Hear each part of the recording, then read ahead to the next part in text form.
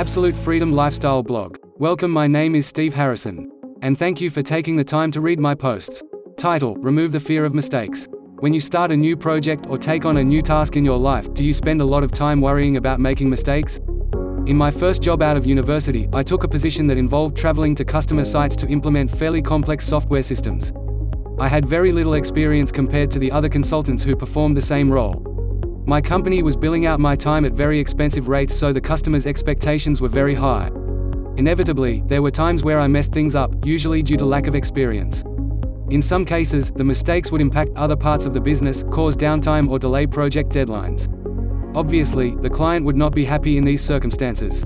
Almost 100% of the time I was able to turn a stressful situation like this into a win for both myself and the customer.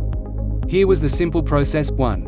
Take ownership. I made sure that the client knew I was taking full responsibility for the problem. I apologized for the mistake and assured him I was going to do everything possible to correct it.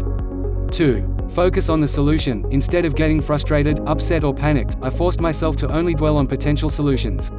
I would call colleagues for support and research the problem thoroughly, and eventually, a solution would present itself. 3.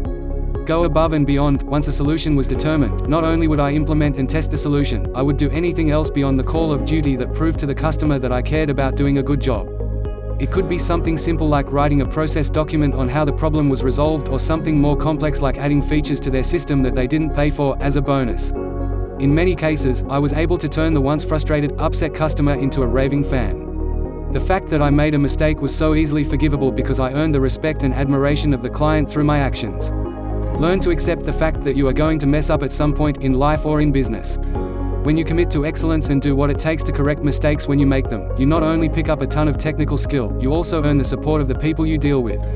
Thanks for reading. See you on the next one. To your success. Steve Harrison, founder of Absolute Freedom Lifestyle. Investing in yourself is the key to living a life of meaning and purpose, and to me, it is the best investment that you could ever make for yourself. So start your new journey today by subscribing and receive constant valuable content to live the absolute freedom lifestyle.